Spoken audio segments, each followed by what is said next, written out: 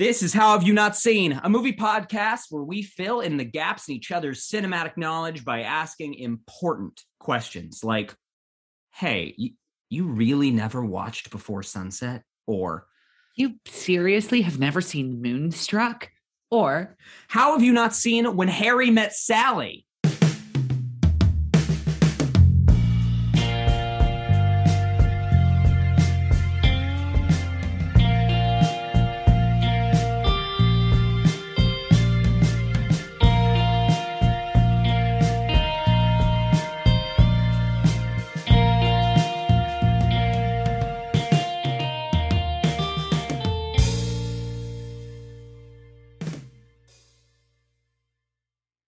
Welcome to How Have You Not Seen. I am your co-host, Carson Betts. And I am your other co-host, Caroline Thompson. This is a movie podcast where every week, one of us brings in one of our favorite movies the other one hasn't seen.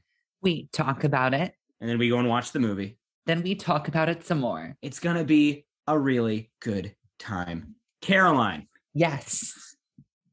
It is week 2 of the new season. We are continuing our series, Love Month, in which I have done an entire month of programming around romances and romantic comedies and candles and candlelit dinners and soft jazz music just playing oh so wistfully throughout the air.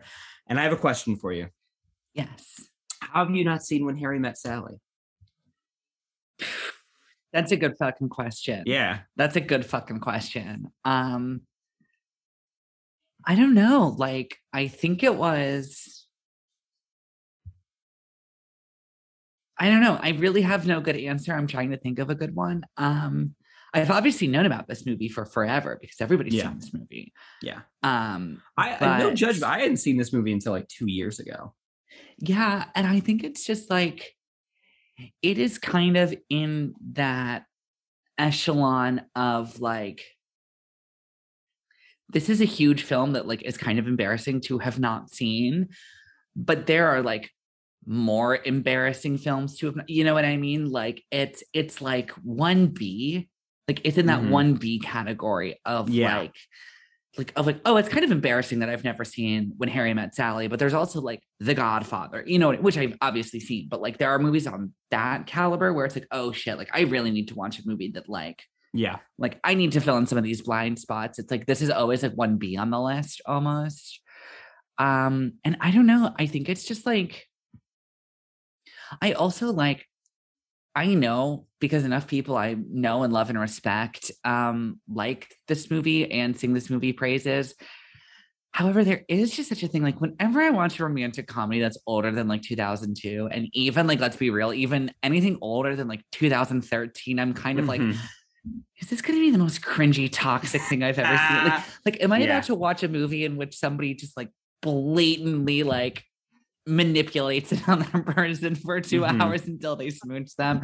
Which I know is not what this movie is, but it is always like, there is always like a thing when you're going back to watch an older rom-com where you're just like, is this going to be like, is this going to be awful? Like, so I don't know. I like romantic comedies, but for many reasons, I don't, it's hard for me to seek a lot of them out without a lot of pressure, I will say. Interesting. For that exact reason, especially because like, it's no surprise, I'm not straight. Like, they can be a little alienating sometimes. Yeah, not a lot of gay romantic comedies in the 1980s, unfortunately. Yeah, I will say there's an aspect to this movie that is, oh God, you can't see it because this is an audio medium, but I'm doing the finger quotes. It's kind of problematic, and we'll talk about it at length, I'm sure, in the back half. I think it's an interesting aspect of this movie, though. Is there anything else you know about this movie, Caroline? Well, anything I know about the movie? Yeah. Okay, well, that's a whole nother question. Yeah, come on. That's a whole nother segment. I mean, yeah, let's see. Nora Ephron, director. Yep. Not quite. Not quite. Oh, based on the book by her? She wrote it. She's the writer. Wrote it. She's the primary writer, yeah. Okay, but she didn't direct it. Okay. No. Interesting. It's Billy Crystal and Meg Ryan. Is that right? That is correct. Yes. Okay, Billy Crystal and Meg Ryan. Which is like so weird because I'm pretty sure the two of them are actually probably age appropriate, but Billy Crystal has just always looked like 47. It's the hair. Like, at the youngest he's ever looked is a nice 47. So I feel like in my brain they like he's so much older than her, but I don't know if that's actually true. But yeah, I mean, it takes place in the Big Apple in New York City, I'm pretty sure, right? New York City. And the only other thing I know is like this is the I'll Have What She's Having movie, right? Yes, it is. Yes, it is. Okay, correct. cool. Yep. Mm-hmm. Cool. So yeah. Yeah, so I know that. And then I just know that like that scene takes place in a Katz's Delicatessen down in correct. Down in Lower Manhattan, which I've never eaten there, but spent a summer in New York and I walked by it a couple times. I said, that's that place from that movie I've never seen, and kept walking. And you said that every day, and all your friends would look at you and be like, okay. Yeah, pretty much. And yeah, I mean, I wanted to go there for that reason, but for that same very reason, it was very busy all the time. Yeah, I was just like crazy. I don't know. Yeah, Corey, have you ever, producer Corey, you ever see this movie? I have never seen this movie. I'm very, very excited. Again, no super great story other than for a while I watched pretty exclusively bad movies. Yeah. But I mean, so have we. I mean, we don't watch good movies. No. No.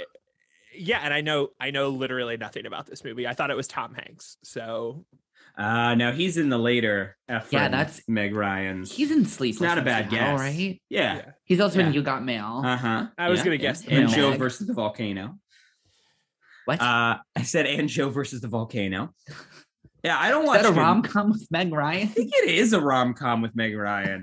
I'm pretty sure that's what that movie is. No, I don't watch good movies. You know what I watched 2 nights ago?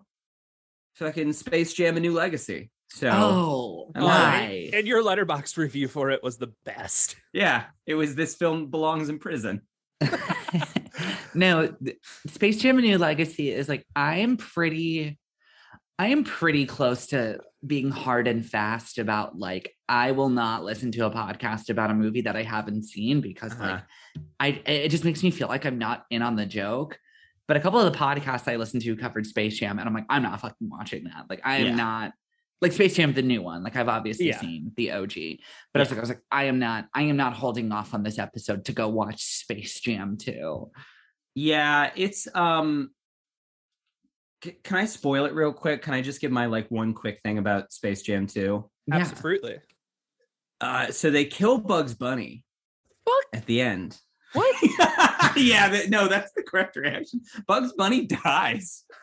And it wasn't like heart-wrenching and like it wasn't a good character moment. It wasn't thematically appropriate for the film. It wasn't something they had building up towards. It just kind of happens.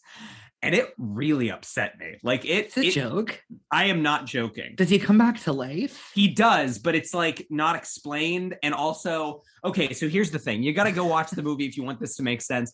But the way that Bugs Bunny comes back to life, it is entirely possible that it is just LeBron James his mind is starting to crack. Like he's starting to exhibit signs of early onset dementia. And like, that's why he's LeBron. Bugs Bunny. He's done so much good for the state of Ohio. Hey, I'm from Cleveland, man. He's done great shit for Cleveland. God, I can't imagine what Cleveland was like the fucking week that movie came out. Oh, it was probably insufferable. I'm glad I wasn't living here at that point. All right. Are you ready for our game this week? I am, yes. Hell yeah, Caroline. Let's do it. We're going to be playing a game we love to play. We're doing it a little bit differently than we usually do it. This is a game called Recast It. Usually how this game works is we will take the top 5 billed actors in a movie, and then either I or Caroline, before having seen the movie, we'll have to recast each of those roles with different Hollywood actors. And then the fun of the game is then we go watch the movie, we come back, and we get to discuss how basically unhinged the movie would have been had we gone with those people and those castings. This week, I'm just taking the top two. I'm just taking Meg Ryan, just taking Billy Crystal. And I just like you to just choose like two or three guys, two or three ladies you think you could swap in. And I'd like to free you from time constraints. I'm saying we could do this in any era. It doesn't have to be the initial release date of the movie. Oh, interesting. Okay. Yeah. Cool. Well, I mean, the first one right off the bat, it's got to be Tom Hanks. Yeah. Like Corey hit on it. Yeah. It's like Yes. that's obvious. See, that's the thing is like I know that this movie is like I feel like it's kind of like sleepy and autumnal, or at least that's like every image I've ever seen from it. It's very autumnal. That is correct. Yes. So like trying to hit that vibe. Let's think. So 19. I know you said free from time constraints, but I at least want the first one to be 1989 appropriate. Tom Hanks is pretty young, but like I don't know. Does the fact that he looks like he's 48 ever factor into the? I don't want to ruin the movie. Okay. So I'll say Tom Hanks. Maybe that will be an unhinged choice. Maybe. But let's see. And then a lady. So we'll do Tom Hanks. And Billy Crystal is this is 89. He was born in 48, so he was 41 when this movie came out. Oh, well, there you go. Oh, fuck. Okay. So, okay, cool. Meg Ryan was definitely younger than that. Oh, yeah, of course. Yeah, shit. Okay. Harry Met Sally. Wow. Who could be named Sally? Meg Ryan was 28 when this movie came out. Okay, kind of wow. gross. 13 Damn, years, weird. kind of gross, but that's fine. I'm going to go ahead and say, I don't know if this is age appropriate, but I'm just thinking purely aesthetic. Tom Hanks. And so we'll go young. We'll go Tom Hanks, and I'm going to say Natasha Richardson. Who the hell is that? Who the hell is that? Am I dumb? Yeah, you're dumb. I'm keep thinking, but I'm gonna Google who Natasha Richardson I mean, is. like the number one thing you'd probably know her from is the mom in the Parent Nancy Meyers Parent Trap. But she is the mom. you know, Sally Bowles in the 1998 Broadway revival that's of Cabaret. She's the Maid in Manhattan mom too. Yeah, tragically passed away in the 2000s. But yeah, so I'm gonna go ahead and say her because she is blonde and was acting in the late 80s. Correct. Let's see. I mean, hey, that's a pretty good point. That's a good point. I would agree. Are you picking those two specifically to be paired together, and then we're gonna do a different pairing? We'll go a little bit younger, and let's go truly unhinged choice. Autumnal New York City. I'm gonna look just a couple months into the future and steal a couple from a very wintry, very scary New York movie, but it's timeline appropriate. I'm gonna say Tom Cruise and Nicole Kidman. Whoa. Gonna steal the Eyes Wide Shut cast. Whoa. Okay. Because I'm just thinking like late 80s, like hot boy. And Tom Cruise comes to mind, but Tom Cruise is an unhinged human being. Yeah. But at this time, I think he was still very much trying to convince everyone that he he was a person. He was not. That he wasn't a lizard. He wasn't a lizard. So I'm going to say Tom Cruise and Nicole Kidman. Okay. And then for my final pair, 1989.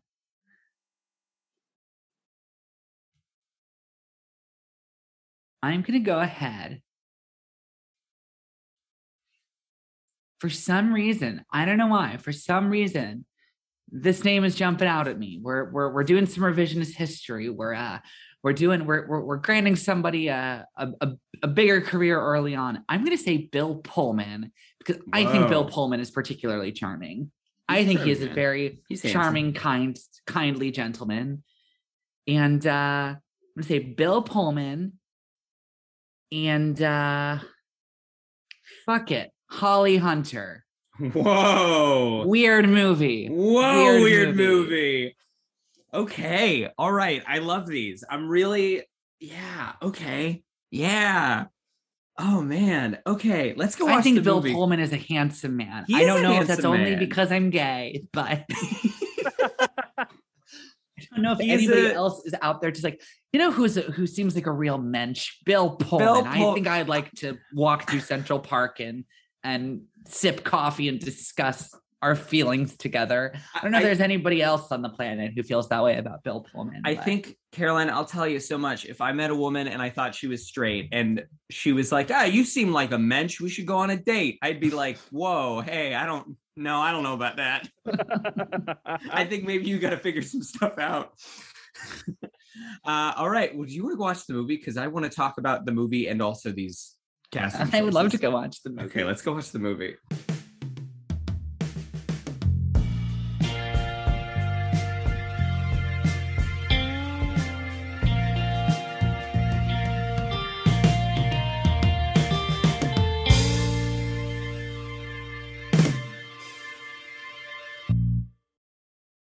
And we're back. And we are back. I'll have what she's having.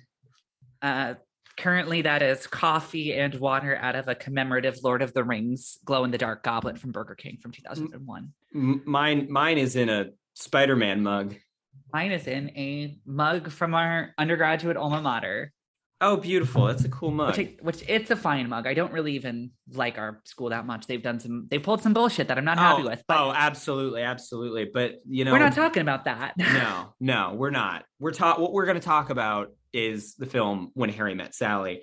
So first off, Caroline, initial thoughts. Yes. Very sweet. Yeah. Very sweet little film.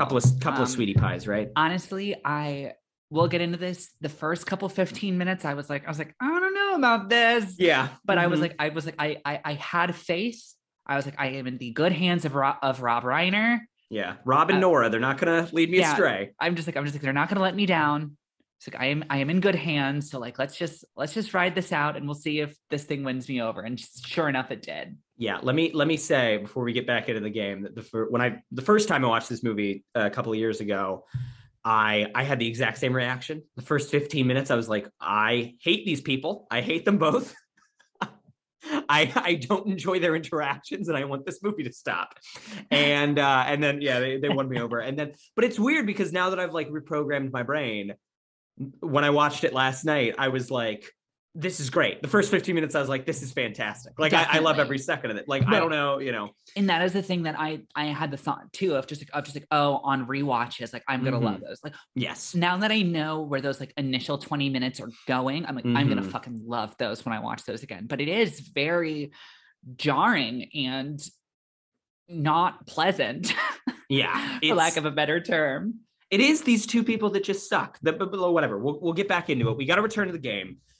We played, recast it, slightly, special version. We're going to go through your potential couples that that you chose to act in this movie if you didn't have, Crystal and fucking Ryan. Your first was Tom Hanks and Natasha Richardson. I will say, Tom Hanks, I didn't know this when we recorded last time. Tom Hanks was offered the role of Harry. Really? He was the first choice, yeah. Wow. And he turned it down. Okay. It would have been energies. And Crystal did a lot of writing on this. Like apparently he, really brought a lot to this one. It would have been a much different movie. But yeah. Because I was gonna say this role feels like it was just like this role feels like it was written for Billy Crystal, which if he rewrote a lot of it after he came on, that makes perfect sense. But I was gonna say, I kind of got the impression watching this movie that it was like, all right, like we're doing a Billy Crystal movie because that's really what it feels like. Yeah. And it also explains, which we'll get into, but not deeply, but it also explains the weird age difference, even though they're playing characters that are supposed to be the same age. Yeah. Because if it's like, oh, well, it's like a Billy Crystal film, like it's built around Billy Crystal, like that makes a little bit more sense. So that's surprising to me that he was not like in this from the conception, but go on. Yeah. Initially I guess it was that like Reiner had the idea. He got divorced and then he was talking to his screenwriting and production friend and just kind of kvetching with him a lot about, you know, dating and being back out there. And that was the seed of the idea for the film. And then he went to Ephron.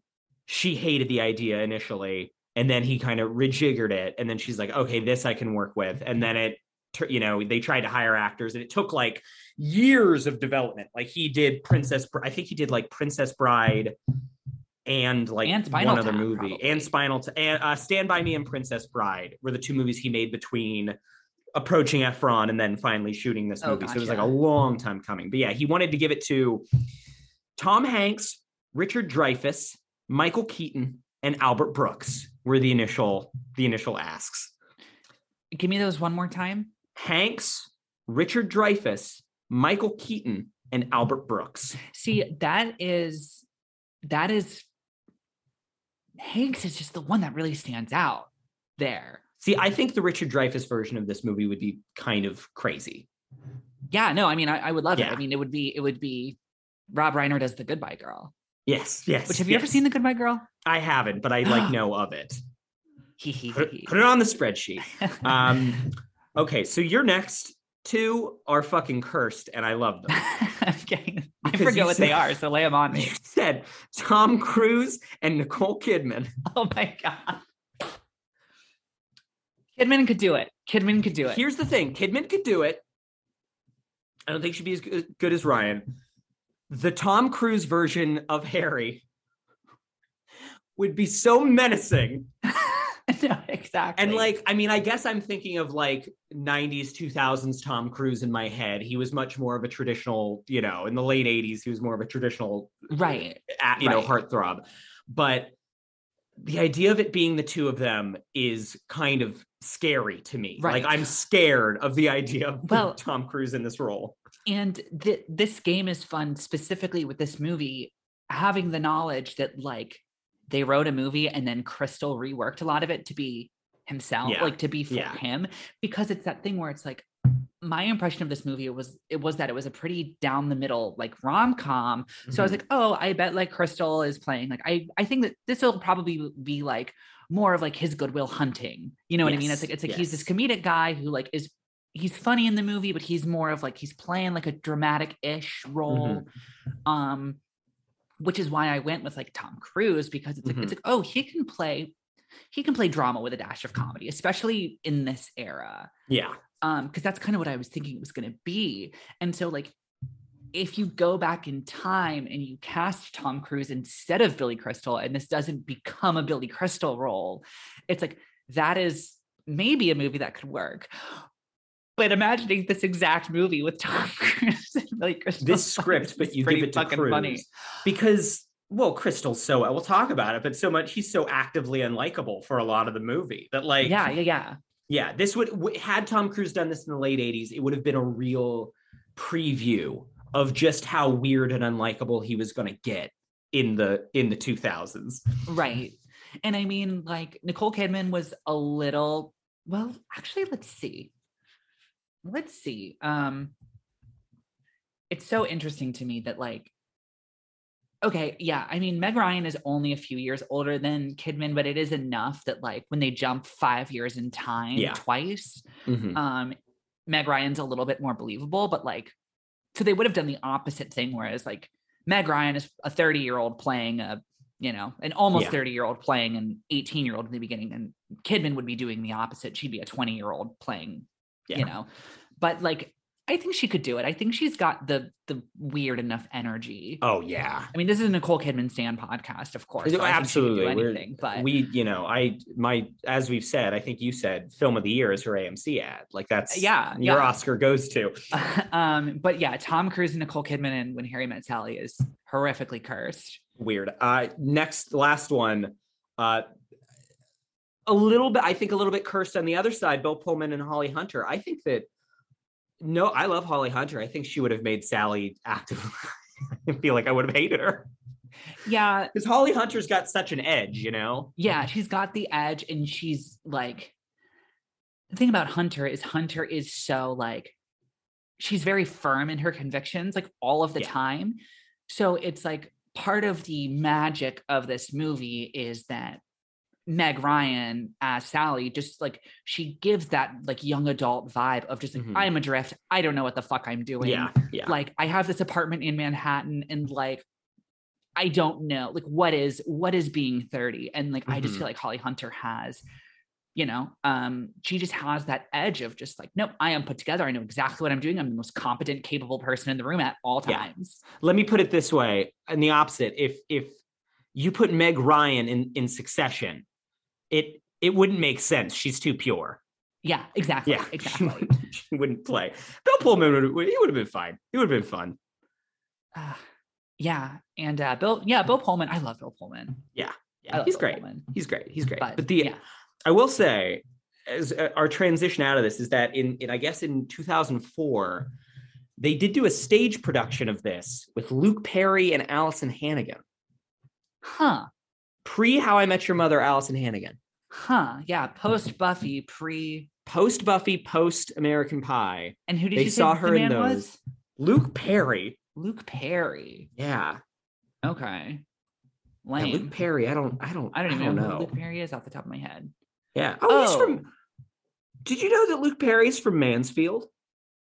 Oh, he's dead. Luke Perry died. Oh shit! R.I.P. in 2019. This is how I find out that both he is from Mansfield, Ohio, and also that he passed away. Wow. Well, R.I.P. Luke Perry. Wow. Wow. Yeah. So I think that is weird. I will also use that to say that, like, if they do, I would fucking kill to be in a stage production of this movie. I would love to play. If they ever do a play of this, I would love to play Harry. I would happily play Sally just because I would want to wear all of those clothes. Oh my God. That was your Letterboxd review, right? Yes, it was. Hi, I would like to sign up for one Meg Ryan's wardrobe, please. I will say, my roommate got home last night after I watched this movie, and I was like, let me tell you how in love with Meg Ryan I am in this movie. Let me tell you how I am also in love with Meg Ryan's hair as a totally separate individual entity. With her hair. Is incredible in this fucking film. So, okay. I think we need to start at the beginning. We got to go through that. Oh, of course. You know. So this is I also said this is very interesting. I didn't even mean to do it this way, but this did end up being a really interesting double feature with Before Sunset, because they're both these movies about how relationships change over time. And also two films in which you just spend the entire runtime being like, just kiss already, just fucking kiss. Just yelling kiss at the screen. And it is interesting because, I'm glad that you came out of the gate with it, because the first time I watched this fucking thing, I hated the first 15 minutes. I was actively displeased. I was like really nervous. Yeah. I was like, I don't want to watch a movie with these two people in it. If these are the two people in the whole movie, I don't want to watch it. Right. No, exactly. And that was the thing, is like, it started and I was just like, I mean, first of all, like that first shot of Crystal with that hair. Oh. And I just went like, it's like, I have seen photographs from this film and I know that like, that's not what he looks like the entire time. But I'm like, am I supposed to believe that Billy Crystal is in college? He's like 22. For this entire movie? I was like, oh my God, this is a disaster. And then they jump forward 5 years in time. And like, it was about the point where they're like on the moving escalator or the moving sidewalk at the airport. When I'm just like, is this movie just going to keep jumping forward in time and like watching their relationship grow? Is that how they got away with casting a 40-year-old Billy Crystal? And sure enough, that is exactly what it was. But I mean, it's that thing of like, I did not know that was how this movie unfolded.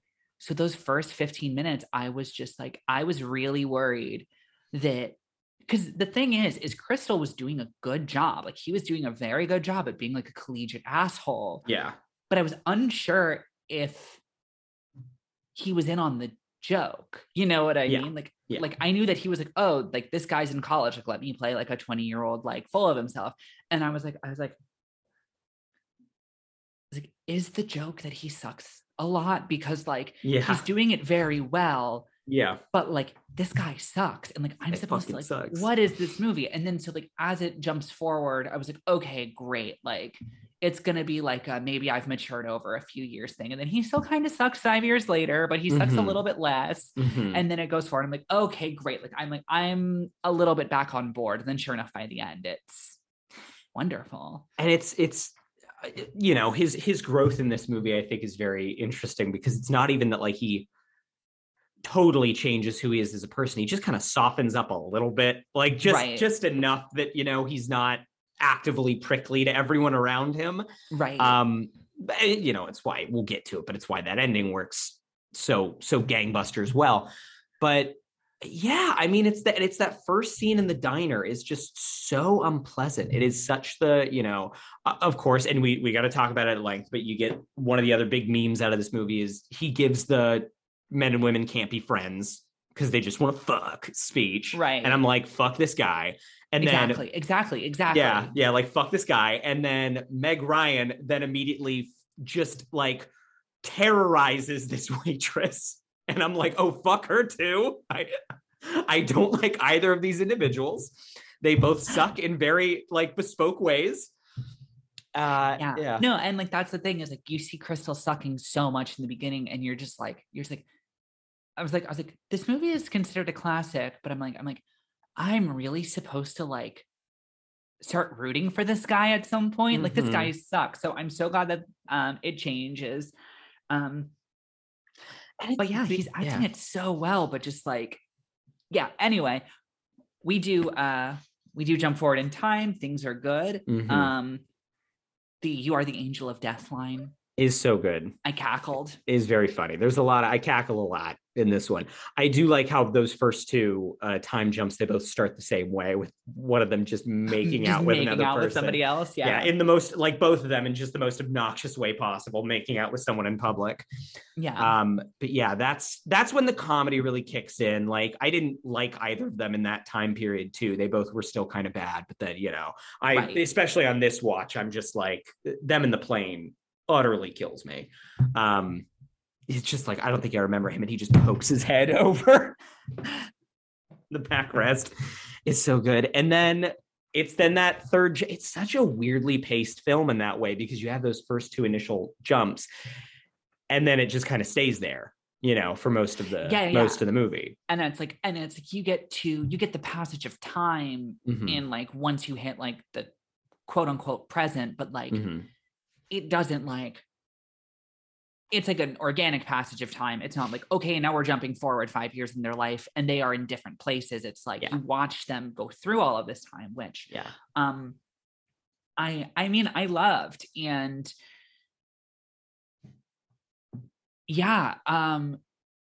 it is very strangely paced because you almost can cut out that second one, you know? You can almost cut from like, they are dumb kids just graduating college and like don't know anything to like, okay, now they've been in the city. You could almost do 10 years later and you don't lose a lot. I think you lose some Sally growth because I think it's important to see her in a relationship too. Definitely. You know, definitely. No, you're right about that. But it's just like you don't lose a ton plot wise, but there is just that nugget of like, they really suck.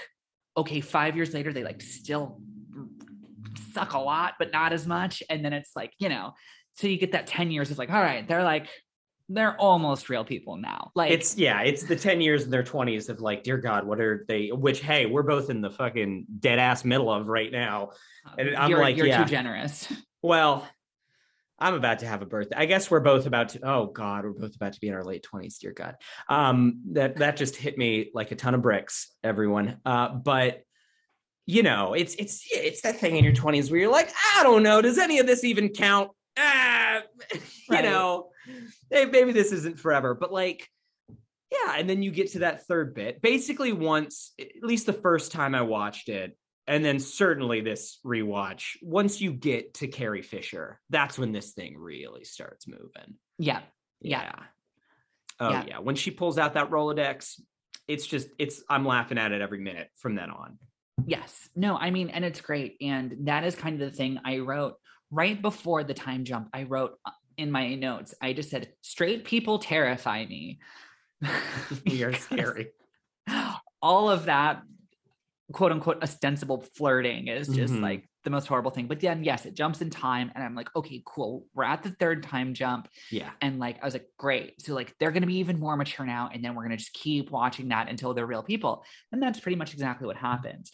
And I wrote, okay, era 3 Billy Crystal is like finally working for me a little bit. He comes in with the beard and that just really exactly that is you're like, okay, this guy doesn't, completely suck anymore. It is the thing that annoyed me this time watching it is you get that later on that Meg Ryan line of her being like, glad you shaved the beard, you can see your face. And I'm like, no. Oh no, I was definitely like, no. And I mean, it's just a funny thing about how like, I guess with men, you call it beauty standards too, but just like beauty standards and style just evolve over time because I was like, absolutely not. I was like, he looked way better with the beard. He does look more like a clean cut without it for sure. But I was like, no, he was rocking that thing. Like, he looked great. Rocking the beard. He looked younger. It was so much better. So one of the things, especially this time watching it that I picked up on is the fucking like the comedic, and it's a Reiner thing. It's something that like, a long time ago in this podcast, we talked about this Spinal Tap, and it's something that like, I think we kind of marveled at then, that like the way that he is able to pick up on comedic rhythm, like so minutely and so finely, despite the fact that that film is in like a documentary style and so much of it is improv. Like the fact that the filmmaking is strong enough and the editing is strong enough that it just keeps your attention so well. Even more so here, because like the fucking rhythms of this thing are so good. The split screen phone calls, that first split screen phone call is incredible. And then when it's the two of them at the end, the back and forth, and it's it's Carrie Fisher in the center, and they're going back and forth. Like, so the thing that I heard, so the way they shot that is like all in real time. Like they had them in separate rooms, able to hear each other so that they could get that right. But holy shit, I'm like, the amount of rehearsal that must have took. Oh, of course. One, the fact that they're not talking over each other, and then also that it just works comedically. There's no dead air. It keeps taking your attention. Like that stuff is hyper impressive to me. Oh my God.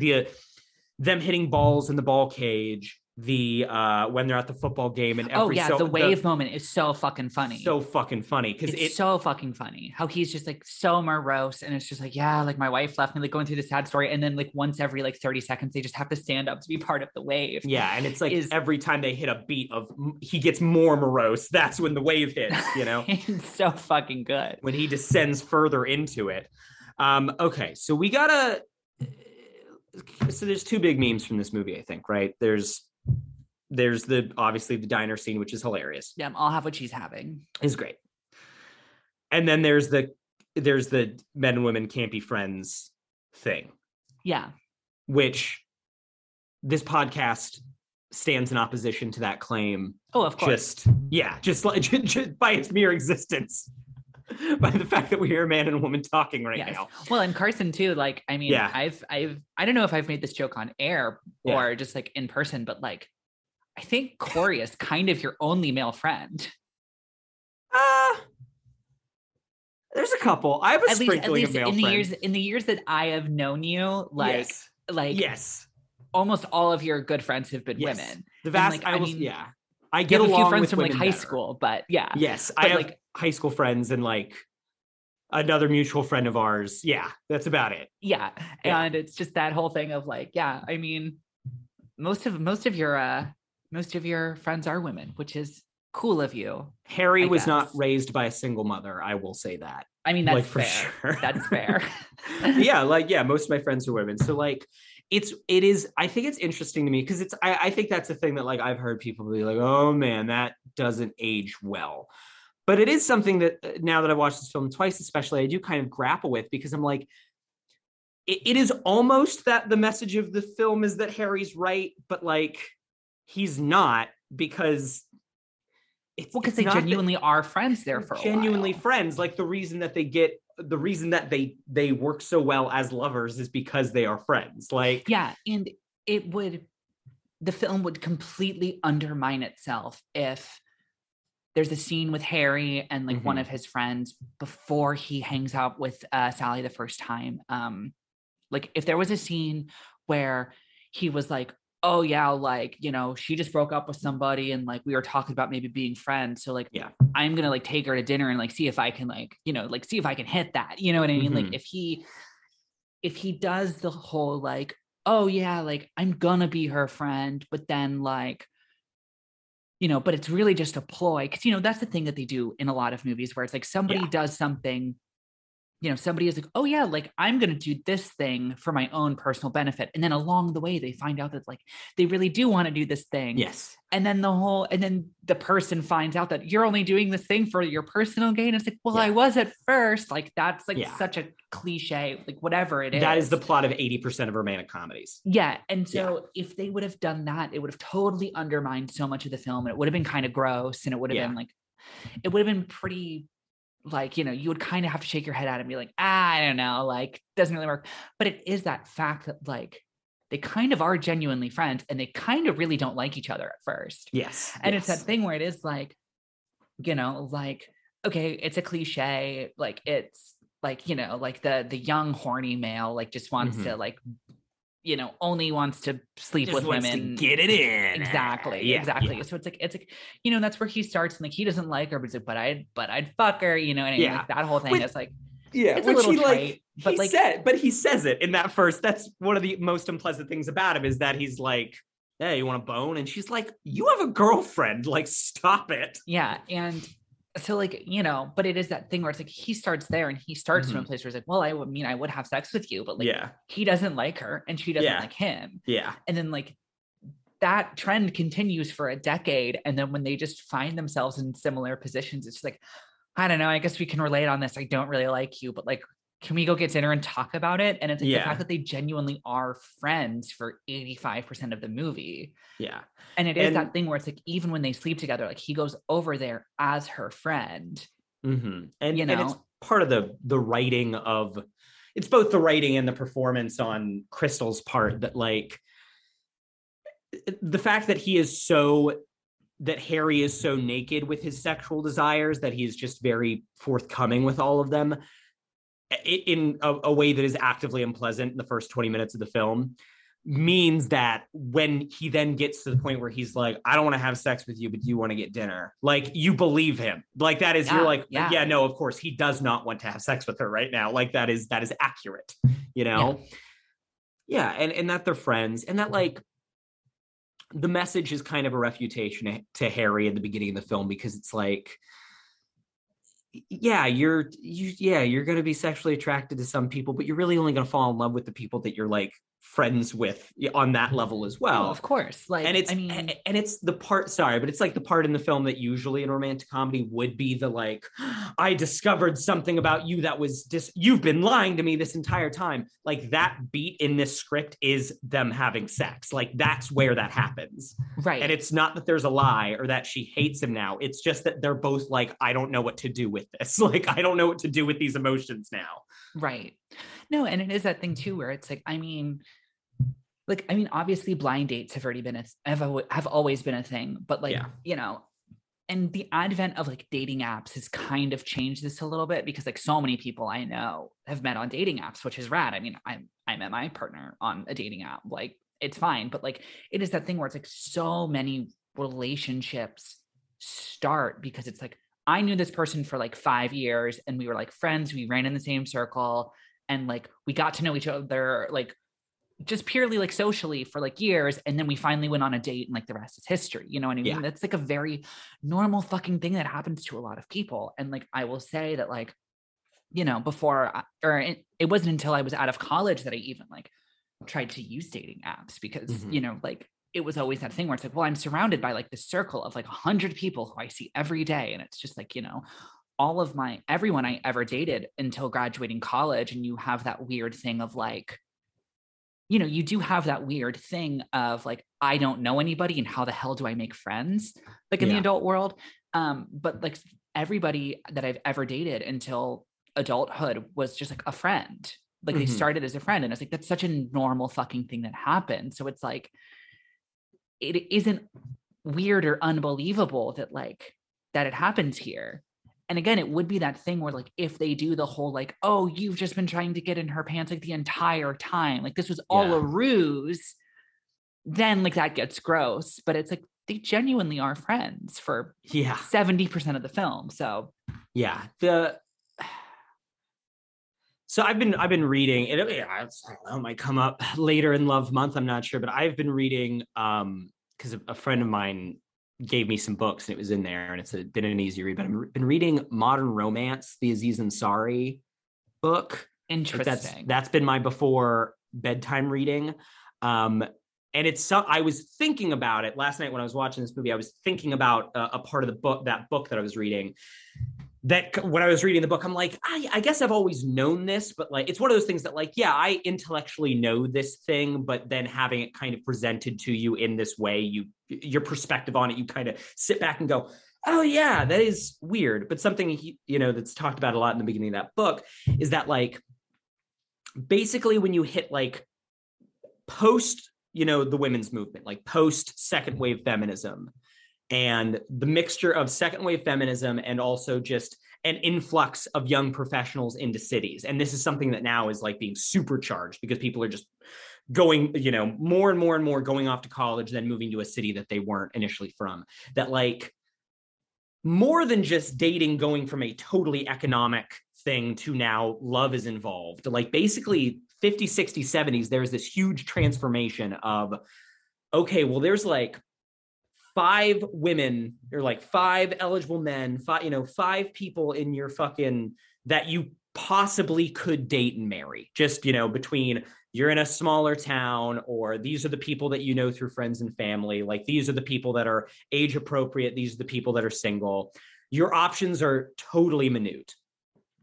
And then there is this just fairly immediate change of, okay, now, women don't need to be married to a man to, for economic reasons. Like they are people, and they are making their own choices about romance in their lives. Women became people. Finally, when the president said, I am passing the law that says that women are people, like, but then there's just this utter explosion of, now it's not, you find that those 1 or 2 people, you see if they work, and then you date and marry them. There is now this absolute explosion of possibility of, well, now the expectation is that you date around for quite some time. Like that is just that is the thing. Well, and that's only getting like bigger and bigger, because partially too because our economy is so royally fucked. But it's just like, the number of people who are just like single well into their 30s, and it's like, that's fine. Like, I don't know, it's become very normal to not be married before you're 30, which is great news.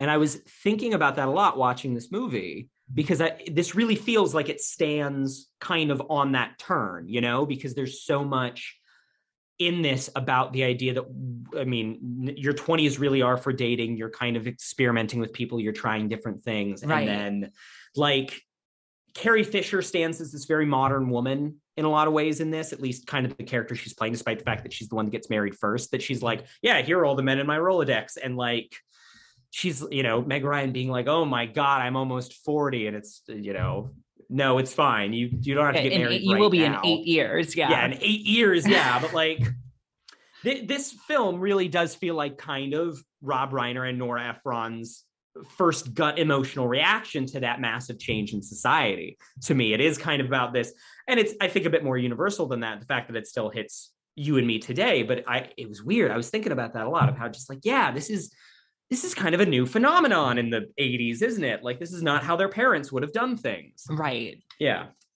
No, yeah. And it is good. I don't know. Most of my notes that I have left are just jokes that I thought were really funny. Yes. Yeah. Because there's so many good ones in here. The table thing. Oh, the wheel table. Yeah. The Harry going from it's fine to then eventually just being around your stupid wheel table, and you're going to have 13 long phone calls about who gets this stupid wheel table. And just like, how hard is it to find an apartment? Do Yeah. you know what you do? You read the obituary column and you show up at the building. You tip the doorman and just like I'm gonna go to bed. Okay, I'm gonna stay up and watch Leave It to Beaver in Spanish or whatever it is. Like that's great. I mean, the jokes in this movie are very, very good. Yeah. Sorry. The only other thing that I really have to say is like the entire time the age difference, like, which is like, you know, this is not the first movie to do this. You know, it's always very a 40-year-old man with a 20-year-old woman. Yeah. But it's like it is the thing that, to me, that it was so funny is that like, so he's 13 years older than her in real life, but the characters are supposed to be the same exact age. Yeah. So they're like kind of playing in the middle of like their, you know, they're kind, because I mean, I think Meg Ryan was like late 20s and is playing early 30s, and Billy Crystal was in his early 40s and is playing early 30s. Yeah. And so it's like this is almost progressive. Like you're almost doing the thing because in the story, their age, like they are the same exact age, but like they're actually 13 years apart in age. And that's the thing is like, especially in those earlier scenes, like you're watching those first two like timelines and you're just like, oh, like this is not going to work. Then I'm supposed to believe that they're the same age. And then like by the third timeline, I bought it for the most part. Like, because it's like Crystal's 5 years below and Ryan's 5 years above. And so they're like, right. And like now. he's playing immature, which is good, but like immature for like his age almost, you know? So I don't know. But yeah, I mean, just a really, really, really good little movie. Yeah. The thing, I'll say one more thing that just really hit me watching it this time is that this movie, I think, is one of the things that it is about is this very strange phenomenon of when you're in love with someone, the things about them that are the most imperfect and the most annoying are the things that you love the most. Yeah. Like it is the fact that we have these like reoccurring, you see both that Meg Ryan, like her ordering doesn't get any, like her ordering at restaurants doesn't get any less insane. She gets a little bit nicer about it, but like she's still a crazy person about that. Right. And then that's one of the things in the final, you know, in the fucking, you know, the fantastic final monologue that Harry gives to her is like, yeah, I love the fact that you take like 10 minutes to order. It annoys the shit out of me and I love it. Like, or the like, every time you see Harry reading a book, he gets annoyed and then he flips to the last page and then he flips back. Like just these little things about the two characters that you're like, it's really not that they totally transformed. Like, I mean, I think you're right that there, you know, there's this 10 years of they need to turn into real people, but they're not like totally different personalities. It's just that they've gotten mature enough that, you know, you get to the point with someone where you're like, oh man, this thing about them kind of pisses me off. And I love it. It's perfect. I wouldn't have it any other way. And that is a very beautiful thing to me. I like that a lot. Yeah. But I mean, on the one hand, like we got to talk about the diner scene, but we do. I mean, it's a good joke. It's a great joke. It's a great joke. To be as not self-conscious as Sally is in that scene. Well, do you know how they shot that scene? Have you heard the story about this? No, did they actually just go in and do it? Well, so they get Cat's Deli, they fill it up, they're shooting, and you know, this is the day they know they're going to do it, and they do a take, and Meg Ryan's like really, she doesn't go for it. Like she does a very tame, very naturalistic sounding orgasm noise. And Rob Reiner's like, that's not what it is. And then he says, hey, can you sit up? And then Rob Reiner, in front of his mother, who is the woman that says, I'll have what she's having, is Rob Reiner's mom, sits down with Billy Crystal and he does the scene and does it as big as it needs to be done. And then everyone in the room is already like laughing and all do it. And he says, okay. And then Meg Ryan is also losing it laughing. And then she does that scene and they get it in one take and they do it in one take. Yeah. Like like he's just like, let me get this out of the way. Let me make sure everybody in the room isn't going to like be weird about this. Right. Yeah. And then Rob Reiner's mom says when she's happy. Well, and I have to say too, that scene, now having seen the film, makes so much more sense. Yes. Because like, it was the thing where like, I mean, I had obviously never seen the movie, but I was like, I know that like, because I've seen the clip, but I've never Mhm. seen the clip of the preceding argument. Yeah. So it's that thing of just like, well, she's gotta be faking. Yeah. You know what I mean? It's like she's sitting in a diner table, but like, Yeah. There's what no the way that this fuck? movie is about her orgasm. That Right, would be like- porn. No, I know. And so like, and that's the thing is like, I remember when I was like a young, not like a young kid, but like when I was like 10 to 12, I would watch like I Love the 80s, I Love the 90s, all that shit on Mhm. VH1, which like I'm sure is just fucking absolute garbage trash television today. But when I was, when I was 11 years old and was learning like about the 80s, I was like, I guess like I am cultured, which like Mhm. I think is like very formative for me of why I'm like this. And I'm just like, well, I have to see every movie that like was Yeah. ever important, because like, what if I have to talk about it one day? Exactly. On I What Love if- the 90s? What if But- somebody points a camera at me and they say, oh my God, I was at work the other day talking to, what were we talking about? Oh, somebody I work with asked me about the new Venom. And he was like, yeah, is the new Venom any good? And I went on my fucking, if you listen to this podcast, I gave my 10-minute explanation of why I think the first Venom movie is really good. And he was like, yeah, but is the new one like, is it fun? And I was like, yeah, it's pretty fun. He's like, yeah, that's what I needed to know. And I'm like, my Yes. brain is broken. But yes, but I remember watching those shows, and they did a whole segment on When Harry Met Mhm. Sally, and the whole bit was like revolved around the diner scene. Yeah. And so I just like, I just have this memory from being like 12 or 13 years old and just being like, so I know the whole thing is that she has a super loud orgasm at the deli, Mhm. but I'm like, how the fuck does that work into the plot of the Yeah. movie? And it's like, it's obviously like the most obvious answer there is, but Mhm. like also, yeah, and it makes a lot more sense now having seen the movie. Yeah, in terms of the big memes from famous movies that have wormed their way into popular culture, this is perhaps the most confounding one to Yes. just like see in its face. I'll say my last thought is this and Gone Girl are my two favorite movies directed by a man, written by a woman, that are very much about the kind of the divide between men and women Very good. for very different reasons. All right. Well, Caroline, any last thoughts?